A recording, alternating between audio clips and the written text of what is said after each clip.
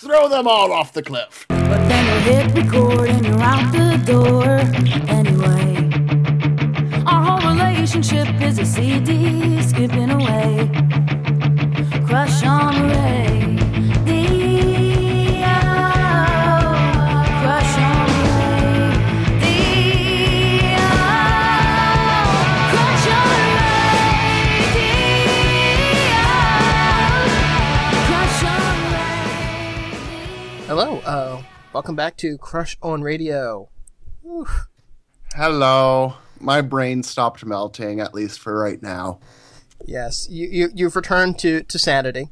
Yeah, this time of year, pretty much anyone who works in radio's brain starts to kind of turn to mush, and it's a steady diet of not only Christmas music, but having to deal with Christmas, like setting up for the Christmas music will do that to you.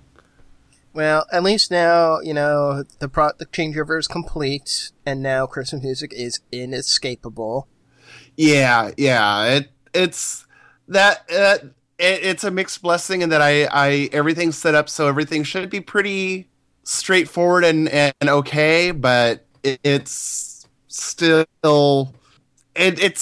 riddled with potential problems. Like the fact that it's Christmas music. Well, yeah. For ever. Yeah. Although this year the Christmas season is really short, so that's not actually pretty cool. Yeah, well, there were some stations, I think, who made the switch over even before Halloween. Oh yeah, and that's always the case. And I think I've told you about that, where it's whoever switches first gets the best ratings, so they keep switching earlier and earlier. Why don't we just say hell with it and just have an all Christmas music all the time radio station, 365 days a year. Honestly, one of my former boss actually does that online. Yeah, I'm not surprised at that. WXPN in Philly, they have a thing. Robert Drake, who's a friend of mine, on Christmas Eve, he does a 24-hour Christmas marathon with him locked in the studio for 24 hours, playing Christmas music and Christmas-related music. But on their XPN2 station, they switched over to an all Christmas format. XPN, I think it's HD radio or something where you flip it over to the secondary channel. Right. I don't know how it works. Yeah, HD has a couple of side channels that are available just because there's more bandwidth. So, yeah, I you probably don't care all that much about how it all works, but there you go. Yeah, 'cause I don't even own an HD radio or a radio for that matter. Well, I own a radio, but it's in storage in Philadelphia, and it's also a record player and a CD player and a cassette player. Oh, yeah. Yeah, one of those. Yeah. So I can play cassette tapes if I ever want to play cassette tapes. Party. Woo. I still don't get the allure of the cassette tape revival. That makes two of us, man. I think we had this discussion. Yeah, I think it's just sort of like, you grow up with them and you realize that they're not all that great. And because when I was young, that was like my main way of getting music, because our turntable was broken. We didn't have a CD player yet. So I had a whole mess of tapes, and yeah. Yeah, I had some tapes when I was really young, like single digit young.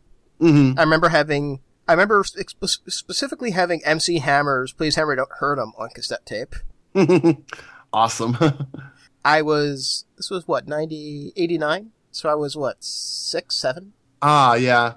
Yeah, I finally went over to CD when I turned, I think it was 14 or 15.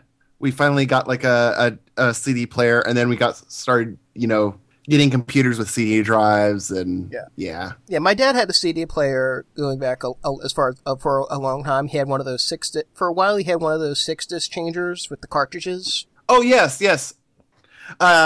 We actually, did you know that, there's radio stations that are still run off of those? Cool. And that doesn't surprise me at all, because that seems like a really efficient way to do it. It was until computers came out. Yeah. Well, if it's one of those things where if it ain't broke, don't fix it. And anyway, the he eventually upgraded that to a 50 CD carousel player. Mm. And I think he still has that, but I don't think they really use it anymore because, but they do listen to the radio a lot, and they got like the satellite radio in the car. Yeah. Yeah. I'll say this. The cool thing about satellite radio is that you actually can find stations that are playing good music. Yeah. Like, I mean, I've always been kind of impressed with the range that they have. Like, because I remember, like, I don't think it's there anymore, but I remember there was like one where like every Monday night they would do an all resident show on one of the channels. Oh wow! I know there was like for a while I think a novelty station on one of the on the satellite radio. I don't know which one, but there's only one satellite radio now. Yeah, but they've got the one I like is the all 80s one. Yeah, I remember after my dad got the car with the satellite radio built in, I'm just sitting in the car. He was doing something. I'm flipping through the stations, and I put on I think the station's called First Wave. And what am I hearing? Don't let's start. This is the worst part. Oh my That's God. awesome. Yes. Like, I'm trying to think if I've ever... I've heard They Might Be Giants on the radio, like, very few times. I remember one time it was before Factory Showroom came out, and one of my good friends called me because they announced that they were about to play Metal Detector on the radio. And so I've listened to that, but I think that's about the only time I've really heard TMBG on the radio. Yeah, I don't know. This was satellite radio, so does it really count as the radio? Yeah, I know, but it's still, it's still... Like, oh my God, they're playing They Might Be Giants. This is officially my favorite station I've heard in the hour that I've heard satellite radio. Yeah. I also find it interesting that there's an all Elvis radio station on the satellite. Huh.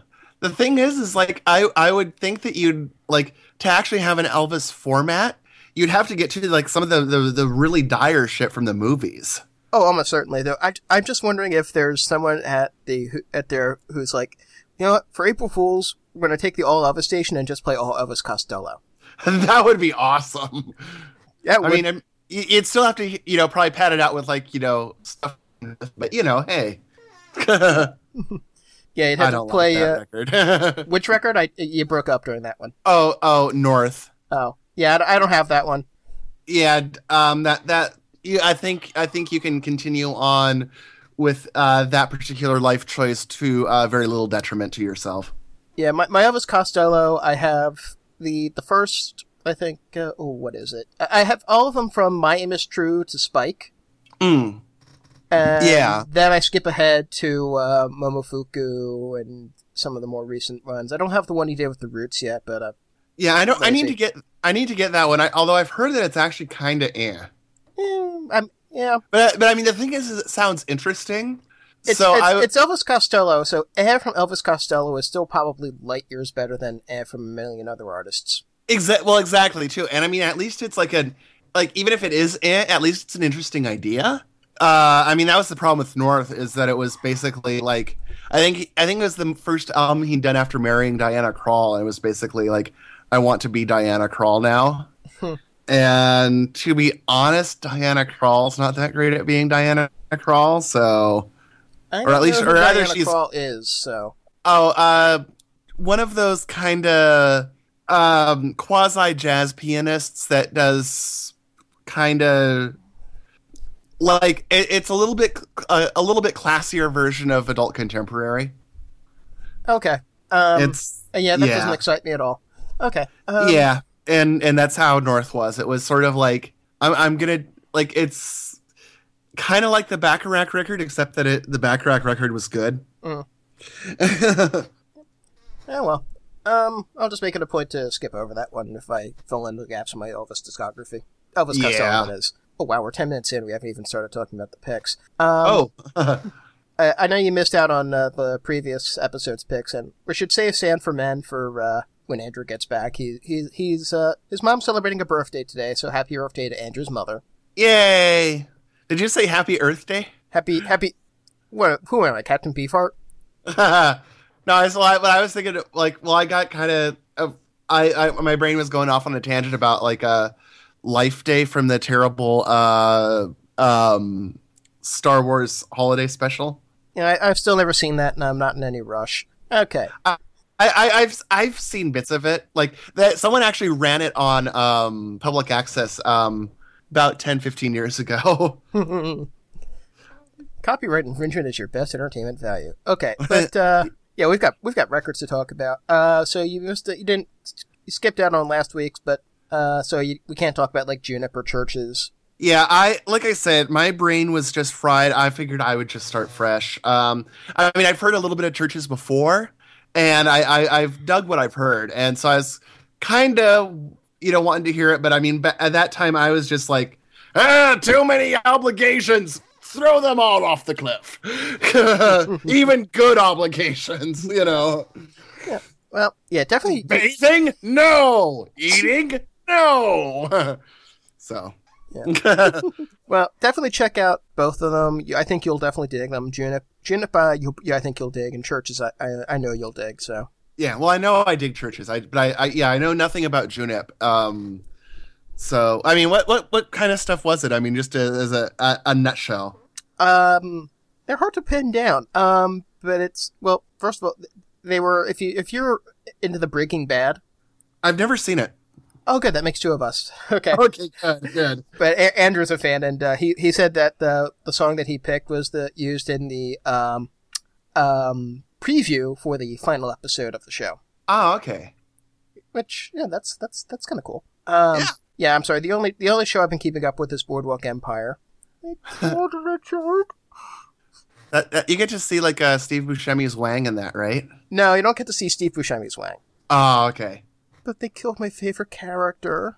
Was it Steve Buscemi? No. He's the only guy I know in that. Oh, and then there's some lady who's always naked too, apparently, because it's HBO. Yeah. Well, there's several ladies. No, they killed off Jack Houston, who is the nephew of Angelica Houston. His character, who is named Richard. He's a World War I veteran with a mask on half his face because he got scarred pretty badly in the war, and he's a really awesome character, and he's a badass, and he shares my name.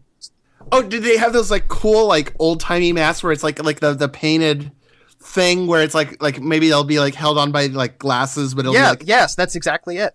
That's awesome. Yeah, that's so cool. Yeah, check the show out. I seriously recommend it. It's 4 seasons of 12 episodes, so that's not a huge thing. Okay. Again, if you can get past Steve Buscemi's O-face in the pilot, you're fine. Again, you don't get to see his Wang, just his O-face. Okay. We gotta talk about records. Okay, so why don't you lead it off, because you have a pick that's a holdover from the previous week, and it's a good one. Okay. Basically, I picked XTC's Skylarking just because I can't believe we've ever actually talked about XTC on this show. And I really wish Andrew were here for this, because I'd love to get his opinion, so we'll have to nudge him at the next episode. Yeah.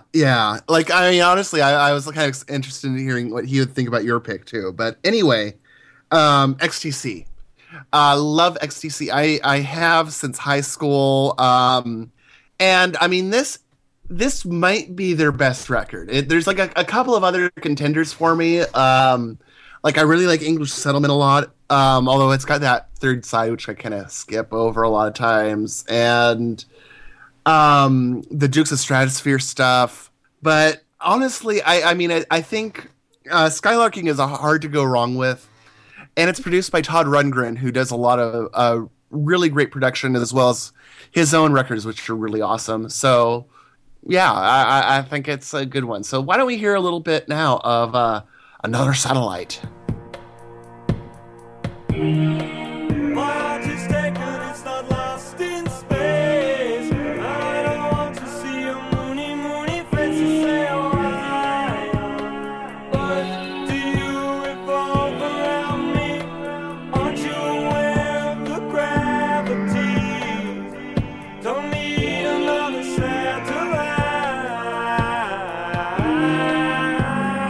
I lve Another Satellite, and actually, even though like the production on this is really great, I have to admit that I have to say that there is one funny thing, and like what I ended up doing was putting up the remastered version in the thing for us that the communal pit that we share, just because as it turns out the original album that had been in print since 1986.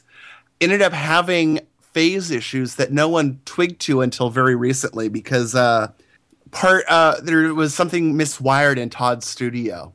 And so if you listen to the remastered version, it sounds it's weird because the original album sounds just about perfect, but somehow the remaster sounds even more perfect because the stuff isn't quite missing. Yeah, I've heard the original version. In fact, I actually have in storage a LP, the original LP, without Dear God on it. Yeah, the one with Mermaid Smiled. Yeah, and I had the version with Dear God appended to the end, and have the remastered version with Dear God shoved gently into the regular track list. Yeah, honestly, I was surprised that they didn't do that because before the show, a little bit of back history here so people know what we're talking about. When the Skylar King was originally released, the song "Dear God" was not on it, and instead, a couple songs earlier was a song called "Mermaid Smiled," which for a long time was basically unavailable in the U.S. Until the Rag and Bone Buffet collection came out of kind of an odds and sods. However, in the UK, "Dear God" never made it onto the album because Andy didn't really like the song. It was a B-side originally from the Grass single. But the thing is that in the US, DJ started flipping the record over and playing the hell out of "Dear God," and it became a smash hit. And so Geffen, their label in the U.S. went, oh, well, shit, we need to get this on. And so they ended up like recalling the album and then repressing it with Mermaid Smiled gone, but Dear God slotted in before the song Dying. And the funny thing is, though, is that on the CD version of the album, it mirrors the U.S. LP version, even though there is no CD version or US CD version that has Mermaid Smiled on it. It's like they didn't do that. And also, I mean, with a CD, there's not the space problems that there are with LP. So you could have easily put on both tracks, which I always find it very weird that Geffen decided not to do that. Just because, I mean, especially too, because 1986, 1987 was the era of the CD bonus track to get you, to pay the extra money to buy the CD, Mm-hmm. So for whatever reason, they didn't do that. And for a very long time, Mermaid Smiled was just sort of a lost track. And then it ended up, showing up on Rag and Bone Buffet. And then pretty much all versions of Skylar King since have had both songs with Dear God either slotted in the American slot or just pulled out and tacked onto the end. And for what it's worth, I actually think that for one, I really like Dear God anyway. But I think it actually fits in the record very well where it gets slotted in the US version. Yeah, well, that's why I said it was slotted in gently, not just like rammed in there with force. yeah. But I mean, honestly, to be honest, because I ended up like tracking down a copy of the US pressing of the first edition with Mermaid Smiled on it on the LP, and to be honest, if you only have the two original LP or US LPs, so we're only talking either not both, but one or the other. I honestly like the Dear God version of the LP better. I mean, my exposure to the album was always until the Ultimate Remaster had Dear God at the end, so I was more familiar with it the way. With the original U.S. track listing, the original track listing without Dear God. That's why, and so I've come to get used to that. And I like it that way. I don't mind having it slotted in with Mermaid Smile, but whatever. I know what I know. That's all I could say. But yeah, this is I think for me though, the thing that bothers me about slotting Dear God at the end is that the album has the cyclical nature going on. I mean, it's and this is actually really cool. Like, it opens and closes with the same kind of sound, so you could basically put the album on loop, and it would just be a perfect circle. Right. And that's all Todd Rundgren's doing. Like, basically, what happened is the label said you should work with Todd Rundgren, and they were sort of like, I guess, and they said, no, you need to work with Todd Rundgren, otherwise we are dropping you because you need to work with a U.S. producer to have a goddamn hit in this country, you know.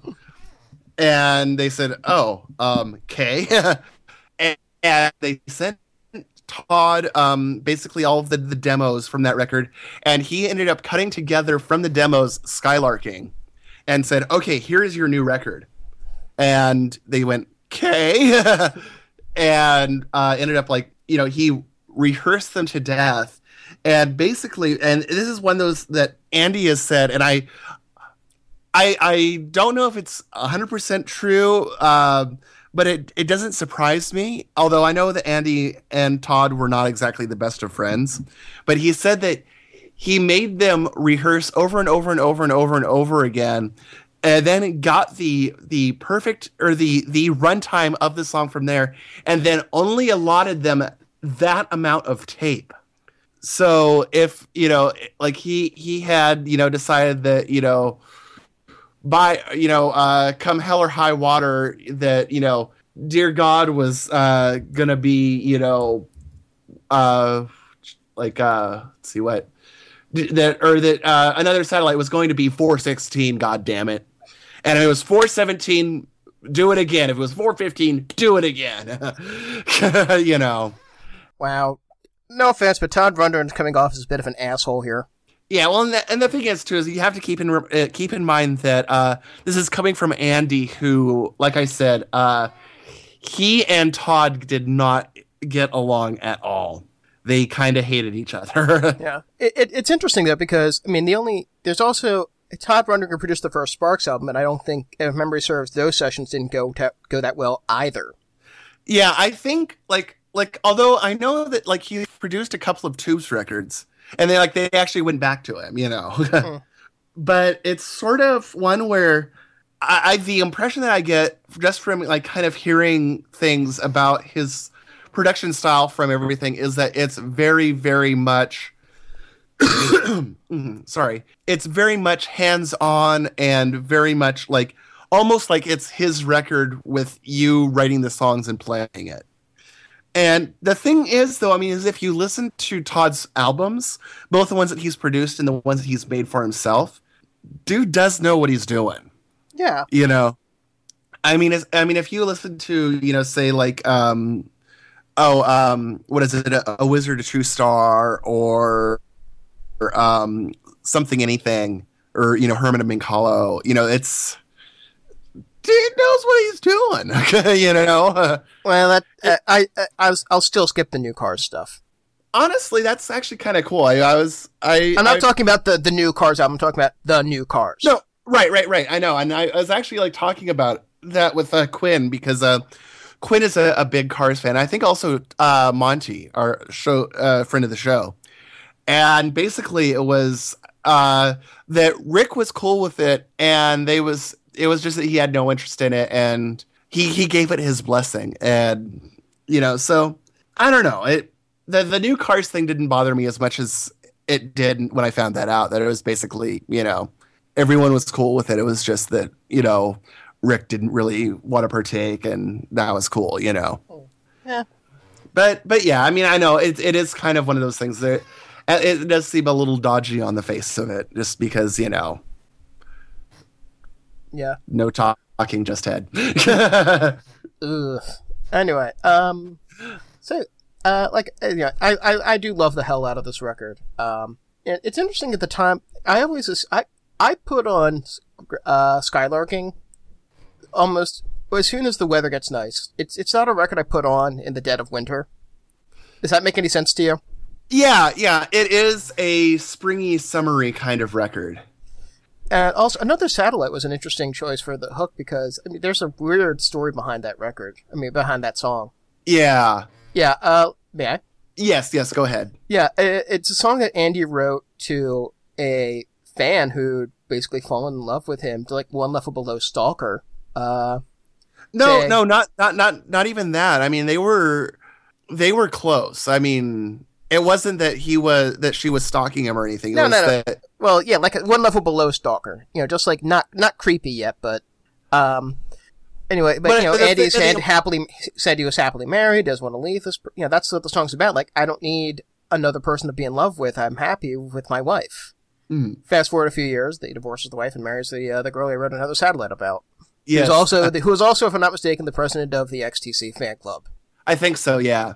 But I mean, like, yeah, I'm just saying that, like, you know, she wasn't scary. I mean, I think obviously, apparently now there is, but I mean, I think even then there was some mutual attraction going on. It was just sort of like a, you know, I mean, I think it was like enough of an issue that he had to write the song, you know. Mm-hmm. Yeah, but I just love the song too, and this sound of it with the very sparse and the kind of drum. Yeah, I mean, there's not really a bad song on this record. No. I mean, it's a damn near perfect record, honestly. Yeah, in fact, I'm looking at it's not one of the albums I have that's all 5-star tracks in iTunes. It's got a few 4 and 3-star tracks, mostly in the Mermaid Smile is a 3-star for me. Okay, I can see that. Yeah, actually, is Another Satellite, but that's okay. Really? Yeah, I mean, 3 stars is like my average rating. But I mean, still though, because I mean, like, honestly, I mean, like, Another Satellite is one of the standout tracks for me. I don't know. I mean, obviously, I chose it. But... I like it. I tend to like rate my tracks in the context of the album. But 5-star tracks are ones that I can listen to at any point because I can listen to at any time because I have my list of my playlist of 5-star tracks that I haven't played within the last month, so I can just put that on and hear like all my favorite songs. Then I have my 4-star tracks, which are like, okay, these are really, really good in the context of the album, but they're not like standalone songs. And then there's the 3-star tracks, which are like, okay, you know, they're good. Then I have my 2-star tracks, which are like, if I'm listening to the album, I'll let this play, and if, you know, whatever. And then I have my 1-star tracks, which are actually, 1-star tracks are, I have this song as part of another record, like, this is a soundtrack, and I have this song elsewhere on part of it as part of the actual album, or this is an inferior version. So, there's my 1-star tracks. Yeah, usually for me, 1-star means do not play ever, and it's usually basically ones where, and it's a real shit song, but I don't want to delete it because then my OCD would kick in and I'd start freaking out about not having the complete record. And this is especially handy with compilations. Yeah, I mean, I don't really have too many songs that are like that, so. But I don't have everything in my library rated either, so. Oh yeah, I do. I like basically for me like 5 is awesome. 4 is my generic. Like usually like when I get stuff that I haven't listened to, it usually if I decide that I'm not going to actually just listen to it as a record, because sometimes I get that where it'll be like, I just have too much stuff and I need to kind of filter it. And I don't, like, maybe this was like an album that I bought and then kind of thought better of or something like that. I will give it a 4 because usually it's something like until otherwise proven.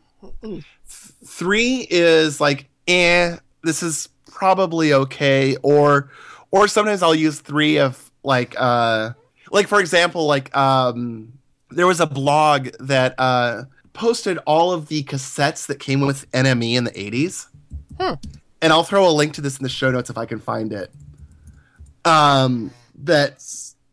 After rating the handful of things that I knew, I rated the rest of them 3 just because I knew that it would be stuff that I didn't really know and I didn't really want coming up a lot. Because a lot of them would be kind of themed compilations, like, all country, all at the time modern country, which means 80s stuff like Alabama, a few other things like that. And so I would kind of rate those 3, and then when they come up on shuffle, I will adjust accordingly. 2 is basically stuff that I call spice that I like, but I don't want to come up all the time. Like, I mean, honestly, like Wildman Fisher is a common too, just because I really do like Wildman Fisher, but he is not someone that I can listen to a lot. Fair enough. And then 1 is basically no. Do you use half stars at all? No, because there's a little tweak you can use to make iTunes do half-star ratings, and I don't use them a lot. But if there's like a song that's, say, 22 some odd minutes, like a really long song that I like, but I don't want coming up in my this is all my favorite songs playlist. Like say Kraftwerk, like Autobahn.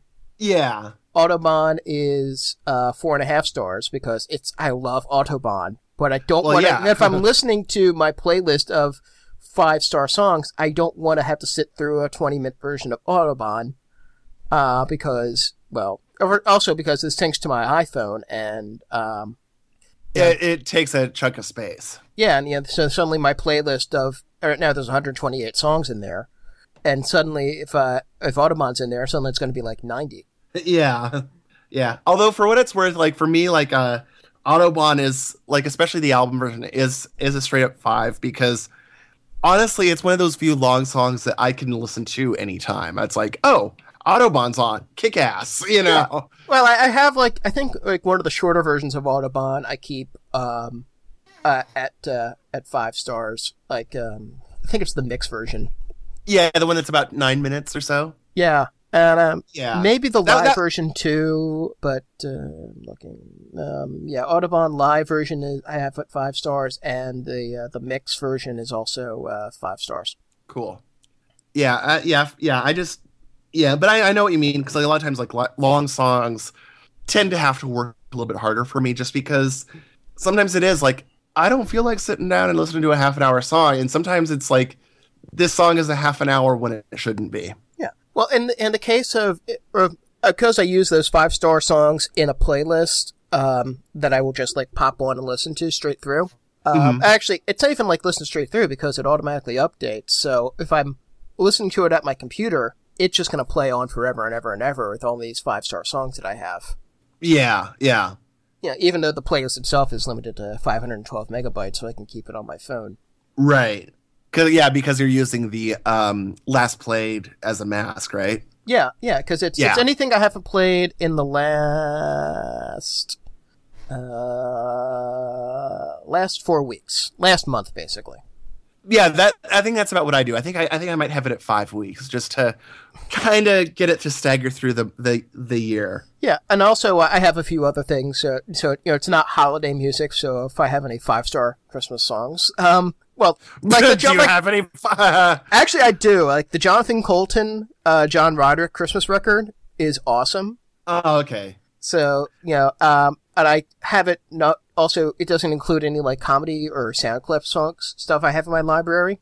Yeah. And it doesn't include anything that's in my top 100 most played songs because that's actually a recent thing I added to it comparatively. I don't think I've actually modified the playlist in forever, but that way it's not playing the 100 Devo songs and Spark songs and whatever that I constantly play because I hear those enough. Yeah. The way I've got that set up is I have a special playlist for the stuff that that my most played, just because I figured that those are going to basically be my power gold, if you want to use the radio term, just because if I've played a song 50 times, probably I like it pretty well. Yeah. I'm looking at my top 100 most played. My top played song, weirdly enough, is 271 plays, What We Do by Devo. That is a great song. Let me see what mine is. I don't know, honestly. I'm going to bring mine up here in a sec once this clicks over. Songs. Where's plays? My Palm Quarter Yajna by the Mountain Goats at 54 plays. Okay. Yeah. I played Something for Everybody like crazy after it came out, so... Yeah. I did too. I've got I'm trying to see what other things I've got. I have a lot of Kit Kelly, which is my friend Kate Brennan's project. And, I Love You Goodbye by Thomas Dolby is my number, what? number 8 song. Number 7 is Last Stop This Town by Eels. And then 6, Flowers on the Wall, Statler Brothers. 5, Lightning Seeds with Sugar Coated Iceberg. And then 4 is Dance Music by the Mountain Goats again. Okay. Yeah. I'm sure everyone cared. Yeah. It's interesting to have stats on this. But yeah, like I said, it's my 5-star playlist. It's all kinds of crazy stuff, and I never know what's going to come up unless I'm looking at it. But I also usually put it on shuffle. Yeah, let's see. Let's see. Right now, the number one, the first song that would play on Best Stuff is "Maggie's Farm" by Bob Dylan. God, that's a good song. Okay. Why aren't we talking about XTC? Yeah. Oh, I guess also too, like, what do you think about the new cover of Skylarking? I like it. I don't. I think it's ugly. I'm okay with it. I mean, it's. I'd rather have the brown. I'd rather have that than. I mean, for those who are listening at home and don't know, the new cover, new in air quotes, is a picture of a lady's pubic area with flowers in the hair. Yes. And so I'd rather have that because that's at least kind of artsy. There's an album by the band Death Grips called No Love Deep Web, and that cover art is a picture of someone's erect penis with the album title badly written on it in marker. And I have that record, but I replaced it with the alternate cover art of just some guy's shoes with socks saying "fuck you" on them. Because that's less. The penis thing is a little less artistic and aesthetically pleasing. Yeah, because isn't it just basically like? Because I think I've seen that, like, at least the censored out version, just because I see it in mailing lists from record stores, you know. Okay. And isn't it basically like a poorly framed thing that's basically like a friggin' selfie of his wang? Yeah. Well, we don't know whose wang it is, but it's theorized it's the drummer. Anyway, we're like 40 minutes in. We should talk about the Poly6. Oh, shit, yes. See, this is why we need Andrew. Yes, he reins us in from babbling about stupid shit. Well, I think the song rating talk is important, though. Anyway, you have to have a system. So my pick this week is the newest EP from Japanese electronic pop, rock pioneers, Devo influenced band Poly6. It's called Mega Overdrive, and the song I picked is Mega Overdrive, which is not surprising. So let's hear a little of that now, and please note, Crush on Radio is not responsible if your head explodes.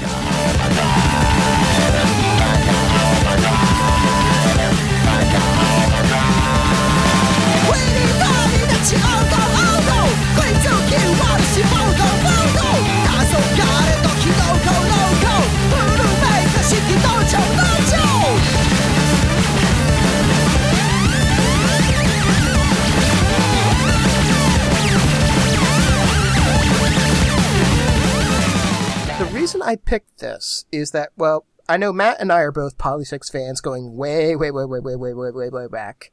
And in fact, I'm actually kind of sad that Andrew's not on this show because I really wanted to hear what he thought of Poly6. Yeah, so Andrew, if you're listening out there, we are going to sort of give you like a quiz at the head of the next episode. So this is, they've been around for over 15 years now.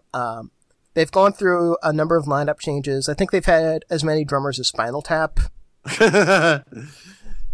It's getting there, yeah. It's either that or like Spinal Tap and the Fast combined at this point. Yeah, they most recently they became a three-piece after they lost their keyboard player Kaio. She decided to retire, and they've been trying to sort of. She's always been a major component of their sound. Like their earlier stuff has these great synthesizer hooks. She was this keyboard player. She also sang lead on many of on some of the tracks. Mm-hmm. A lot of the singles too, even. Yeah, almost every song she sang on is one of my favorites. Yeah, and it was a blow. I mean, she left on good terms. They gave her a hell of a going away party. A show at the Budokan Hall that went on for like. It was so long that they couldn't fit it all on a one Blu-ray. Yeah. They released footage of the show, and it was a 2 Blu-ray set with the show split across both discs. That's pretty insane. Yeah. Especially considering the fact that Poly6 put on easily one of the most intense live shows I've ever seen. So. Yeah, I mean, I watch Polysics live, and I wonder how like, well, they all, but especially Hero can do it, because it's like he is running all around and just super duper high energy, and I just like, how do you do that? Well, the first time I ever saw them live, he came out on stage and chugged a Red Bull, but I don't think that helps. Yeah, that can only carry you so far. Yeah. Where was I? Oh yeah. Anyway, so they've been trying to sort of figure out how to make their sound work without Kaio, and they've been using like sequencers to have synthesizer lines, and I think they're finally getting back on track, because the first album they put out without Kaio was kind of disappointing, except for the singles, and the most recent one is better. And Mega Overdrive just caught my attention. I remember seeing there's this awesome live performance that got out from a rock music festival in Japan. I think it was the Rock in Japan Festival. And it's the first song they've ever done without any guitar in it. Mm-hmm. Hero just comes out. In the live version, it's drums, bass, and Hero on a SH-101 synthesizer just going crazy, and it's awesome to watch. Mm-hmm. But so I think it's the sign. I'm really impressed. It's a sign that they're trying new things, and I think they're getting their feet again. And if it's and also they switched back to the orange uniforms for some reason. So, which I think bodes well. Though I did like the gray ones. What am I saying? Anyway, so I'm really excited. There's also a couple re-recordings of older tracks on this record, which are interesting. So Matt and I are going to geek out about that, I'm sure. But anyway, Matt, what do you think at least of the title track? Love the title track, of course. And like you say, like even in like post KO Poly 6 that have been a little bit like the singles have been typically really strong. But for me, like the rest of the EP is just kind of there. Like, I mean, in a Poly 6 way, which means it's still better than 99% of the stuff that's out there. But you know, I am having trouble, I guess, in a post Kaio world.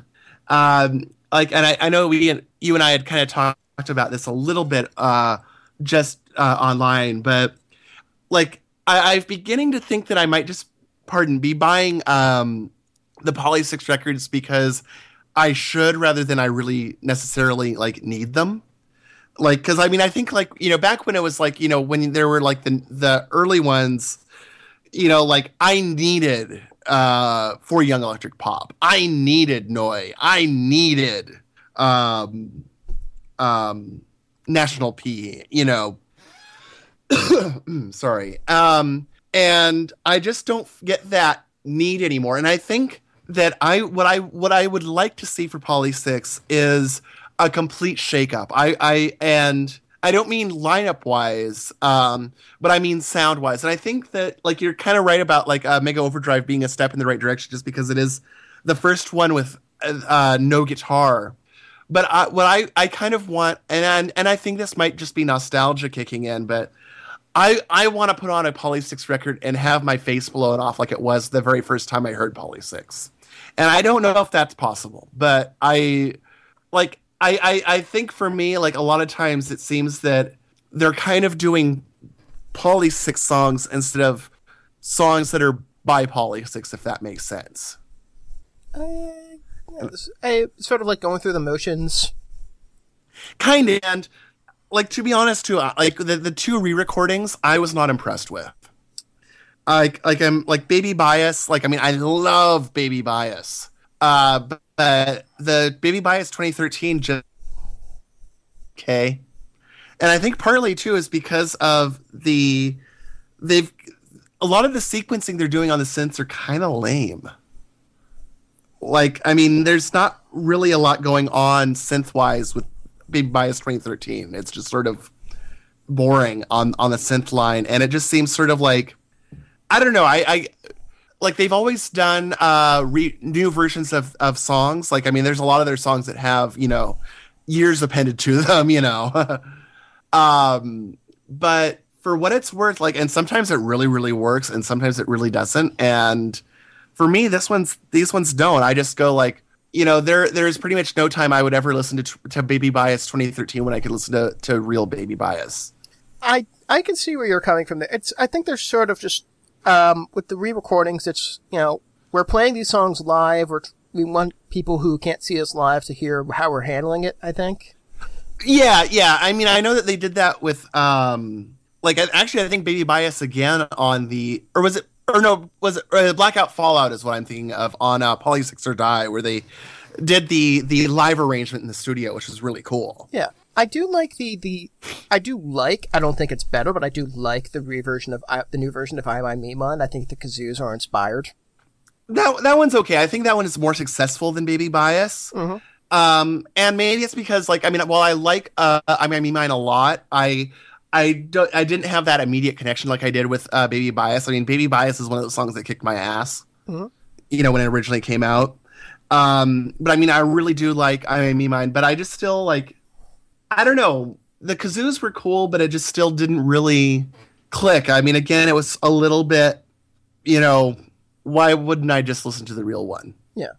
Where, I mean, I think with Blackout Fallout, both versions, the live version and the studio version, really hold up as their own song.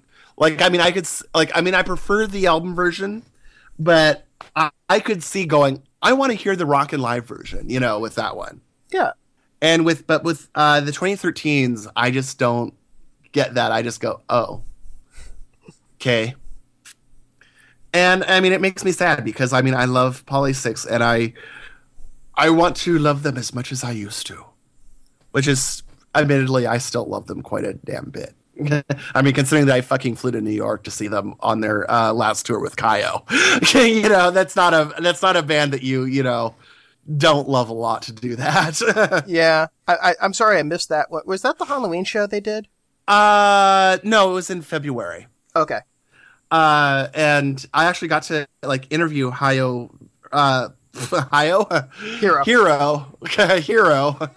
And I'll throw the link to that in the show notes too. But I got to interview Hiro for Pop Shifter. Yeah, I got to carry him on my shoulders once. That's pretty cool too. Yeah. But I hope they eventually come back to the U.S. because I do want to see them live with the new, even if it's just the 3-piece. I don't care. They could.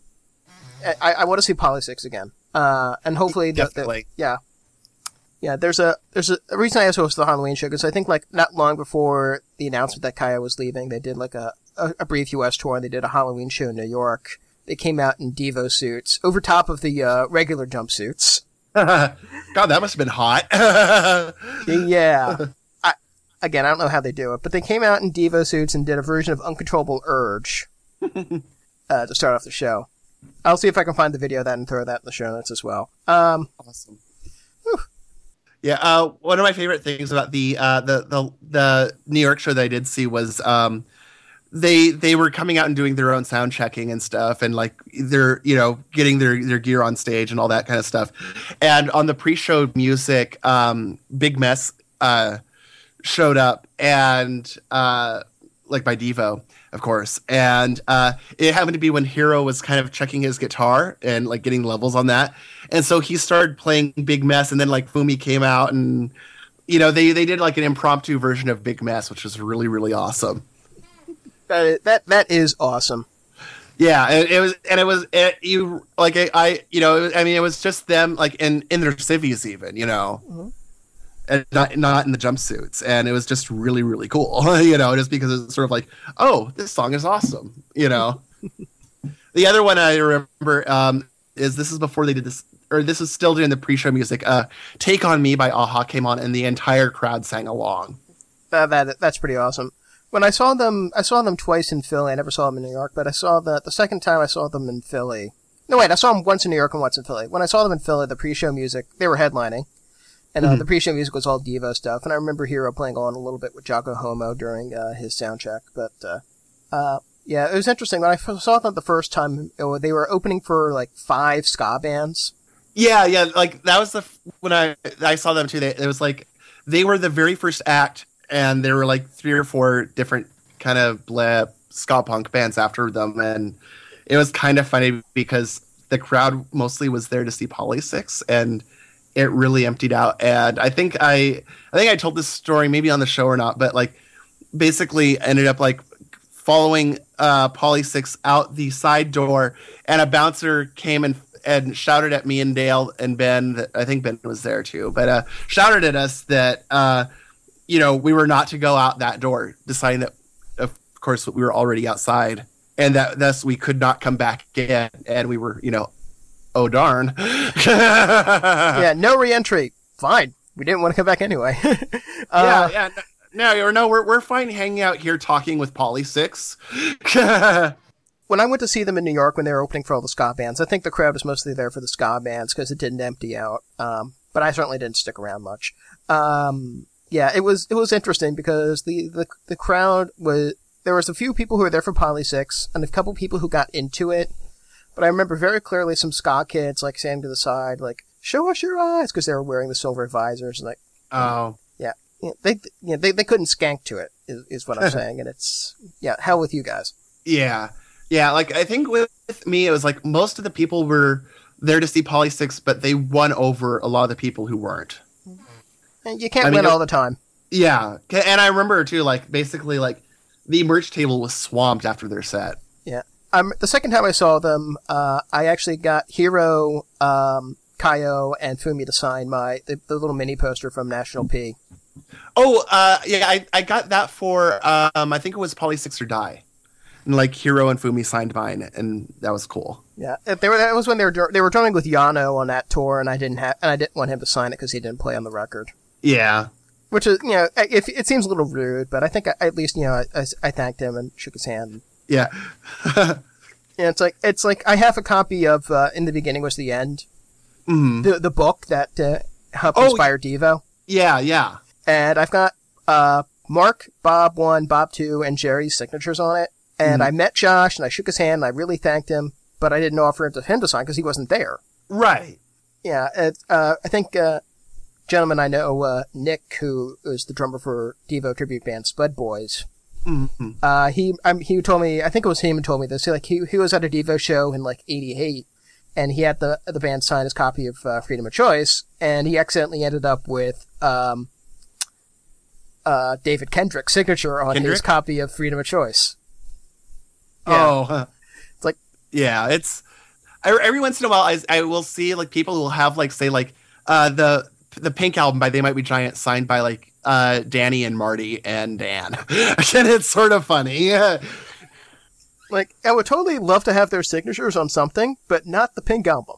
Yeah, exactly. Yeah, and it's not a diss on the Dans and Marty. It's just that they weren't remotely in the picture at that point. It's like I would totally want them to sign, like the Else, say, but I think the Else is still my favorite They Might Be Giants album. The Else is very strong. It's on the top half of my rating list, and it's probably, I think it's my favorite since John Henry. I'm of mixed minds on John Henry. Anyway, that's off topic. Okay, yeah. Okay, we should probably wrap it up because we're getting a little long here. 57 minutes according to the thing. Yeah. Andrew, come back. We need you. So where can we all find each other on the internets, Mr. Keeley? Well, I am at kittysneezes.com. Kitty Sneezes on the Tumblr. Kitty Sneezes on Twitter, and also Andrew Marvin, who is not here, is also at andrewmarvin.net. Andrew Marvin on the Twitter, on the Tumblr, actually, I don't know if he's on Tumblr, on the app.net, on everything. Yeah. And I'm sanspoint.com, Sanspoint on the Twitter, and What a Breathman on the Tumblr. That's the one odd one out. Well, also, I signed up for Instagram again, and I couldn't get Sanspoint back, so I'm randers83. But we're crushonradio.com, Crush on Radio on Twitter, Crush on Radio on iTunes. See, we had another rating recently. Woo! Write us a review too, because we love you. And that's about it, I guess. We will be back in full force in 2 weeks. We have some picks that we should talk about for the next episode. I will tell you about mine.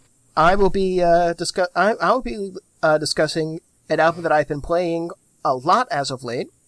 It is the album Armed Forces by Mr. Elvis Costello and his band called The Attractions. Okay, and your pick there, Matt? My pick is one that I think I may have teased a long time ago. I don't remember, but I am finally picking it. And the album that I am finally picking is Stereotype A by Chiba Mato. Ooh, they supposedly have a new album in the works. That's what I've heard. I'm so excited. Yes, I can't wait. So, like, yeah, they showed up in the new Yoko Ono video, too. Yeah, I saw. Okay, so that's your homework for next week. Andrew will be back. He'll be talking about Sand for Men, or Sand Furman, something like that. San Furman is how I read it. I don't know. He knows how to say it, I bet. Yep. And, well, anyway, they liked your tweet, so you can ask them. Yes. Yeah, this morning, my Last FM is set up to tweet my top 3 picks, or top 3 charts of the week, and San Furman was number 1 because I was listening to it for this show before I knew that Andrew couldn't make it. And they favorited it on Twitter this morning, and I was sort of like, oh, neat. Well, we'll talk about it in 2 weeks. Yes, and I will probably listen to it again in 2 weeks, which means that they will probably favorite it again. You hope. Okay, we got to get out of here. All right. Great talking to you, Matt. You too, man. Bye-bye. Bye-bye, bones.